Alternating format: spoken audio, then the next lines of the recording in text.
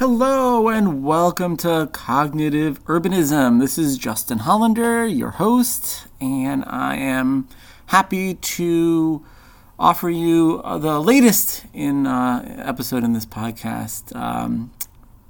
It's January 2019, so Happy New Year. I had the great pleasure of visiting Central Florida recently, and while there, had a chance to travel around a bit and went to Orlando, spent some time at Disney World. One of the things that really struck me in this visit was that this area, Orlando, is in fact the number one tourist destination in America. I mean, it beats out New York City and Times Square. It beats out Hollywood. It is where estimated about 66 million people every year travel. Now, there's a lot actually kind of going on around Orlando, but it's Disney World. That's the big magnet there. And what's really extraordinary is how much people love Disney. This has been the case since 1971 when the park opened, and frankly, for the decade prior when Disneyland was open in California. So the ideas embedded in these theme parks are unique. I mean, there have always been amusement parks going back to ancient times, but even the kind of early 20th century amusement parks in America were really not very well organized or thought out or designed. So I've had a chance to study Walt Disney himself a little bit and the origins of Disney World. I mean, it's actually quite a fascinating story. He grew up himself, in a very small traditional town in Missouri. It was we're heavily influenced by French city planning and architecture. Very traditional in the sense that it had a center, a main street, a downtown, where all the buildings were close to the street and tightly packed together, with a rich diversity of architectural styles, with plenty of parks and open space, and then surrounded by high-density residential and then lower density as you got further out, all within a very kind of easy, walkable neighborhood. And so when Walt Disney himself, after having so much success in their Disneyland project in California, wanted to build in Central Florida around Orlando, his idea was to create a model community, a new town that was going to bring the best ideas about city planning to bear. This city of tomorrow he was going to build. But that went a little bit off the rails, and instead the focus really was on creating more of a replica of what was going on in Disneyland, but better. And so the Magic Kingdom was really the first piece of that. Interestingly, Walt Disney's ideas about that future city of tomorrow were actually quickly articulated in Epcot, which was really the second major amusement park complex in the Disney World area. But that was built after his death. But if you kind of go back to Disney Magic Kingdom, what's really interesting, and I've actually written about this in my book Cognitive Architecture, you have this quintessential small town with a main street. They call it Main Street USA, shops and restaurants and presumably apartments, but nobody actually lives there. On the sides of the street, and really what it does is not just on Main Street, but throughout the whole Magic Kingdom, it really emulates this small town environment that Disney himself grew up in. And actually, there's quite a lot of mansardic roofs, quite a lot of references to French architecture, which would have been expected in his hometown, given the influence of the French as early colonizers of that part of the United States. So what we have here is a phenomenon where the number one tourist attraction in America, people come, 66 million people a year, come and descend on this place where you don't need a car. And in fact, the monorail is one of the really unique attributes of the Disney World experience. And it's not just the monorail, there's also one of the rides is called the People Mover, helping gives you a sense of all the different aspects of one of the parts of the Magic Kingdom. And so what you have is this pedestrian experience where you don't have to drive, and everything is very oriented to people at the human scale, has the kind of really high quality edges, has the bilateral symmetry, has certain kinds of patterns. The facades in the buildings really have very much arranged the fenestration around looking like faces, and there's faces everywhere. I mean, the whole place is very welcoming to our subconscious, our unconscious, and this is something again I've written about in cognitive architecture. So that is something that I've known, but it was really just in my recent visit that I was so shocked and really had to face how the rest of Central Florida, with the exception of a few historic cities like Orlando, the rest of the area is all the built environment for the last 40 years, since 1971 when Walt Disney, opened up Disney World. Since 1971, I would say 99% of new development eschews all of those concepts that I just talked about.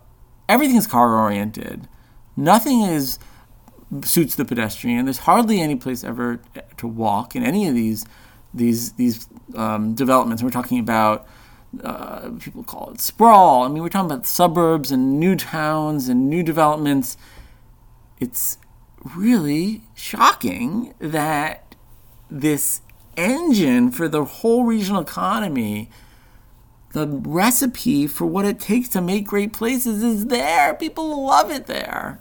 Yet, when it comes to where people actually have to live and work, spend time in their real lives outside of going to entertainment and amusement park, it's not like that. It's really quite unpleasant, from my assessment, and in regards to other ways you can measure people's well-being. These places are not well designed. So it comes to this kind of larger question of, well, what's going on here? I mean, there's this massive paradox, and what's happening? Well, part of the answer actually is not that far from Disney World, in the new town of Celebration. Again, stemming from Walt Disney's kind of early ideas about creating this ideal community. Celebration was a new town. I think first houses started being sold about 15 years ago. So this is a place that has had a decade or so to start to grow up. The street trees are mature. There are elementary schools. There's crime. I mean, it's a real place, but it's a master plan community, and that's really what's special here. The Disney company owns the entire complex and has only sold off some land to private owners and businesses. They've also retained massive portions of it, and they've also retained legal and regulatory authority over zoning and planning and community development. So that's really in many ways the answer. The Disney company was able to create Magic Kingdom and the resorts and all these places that people love, and Celebration, because it's master planned. And that master planning is really what's so unique. The ability to be able to control all facets of construction, of development, of environment, and zoning and regulatory, and really just have that kind of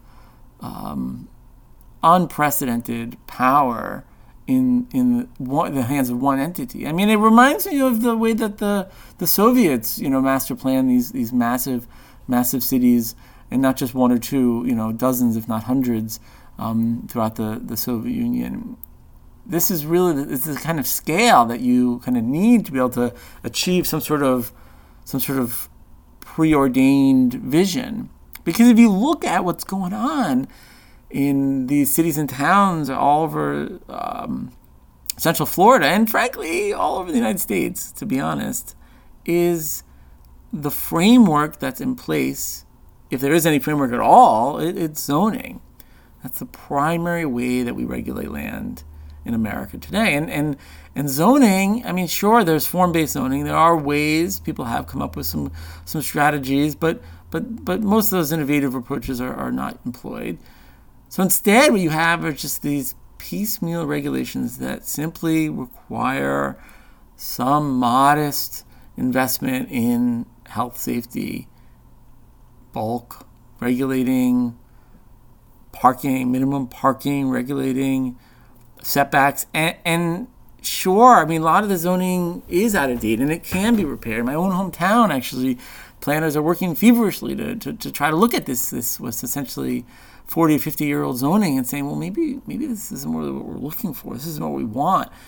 So it's happening. It does happen places, but I think that the celebration story tells something much deeper, which is that to be able to today, 2019, to be able to create places that connect with people at that unconscious level and create meaning in the places like Main Street USA that's gonna bring people back again and again. These kinds of places are really hard to do through the conventional zoning framework that we use. And so the master developer idea, I think, is one. It's not always useful and it's not always prudent, but I think we need to be creative. We need to be innovative and think about other ways. And the form-based zoning, as I mentioned, that's actually was adopted in Miami and dozens of other cities. There's still jury's still out on how well in the long term form-based codes really allow for the creation of these kinds of great spaces. But I'm certainly optimistic, and I'm also optimistic that there's other strategies out there that I think we need to continue to push and be creative about.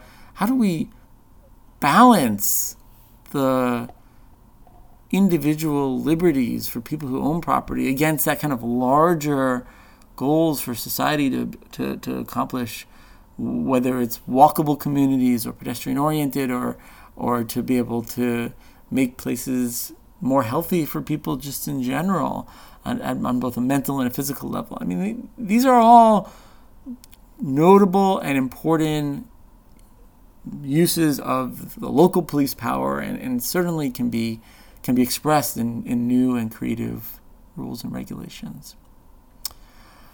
Well, so thank you for listening and subscribing to my podcast. This has been an episode of Cognitive Urbanism, and I hope to connect with you again. If you're enjoying listening to these, I definitely encourage you to reach out to me and tell me what you like and what you don't like, and if there's topics that you're interested in learning more about or hearing me speak about, happy to do that.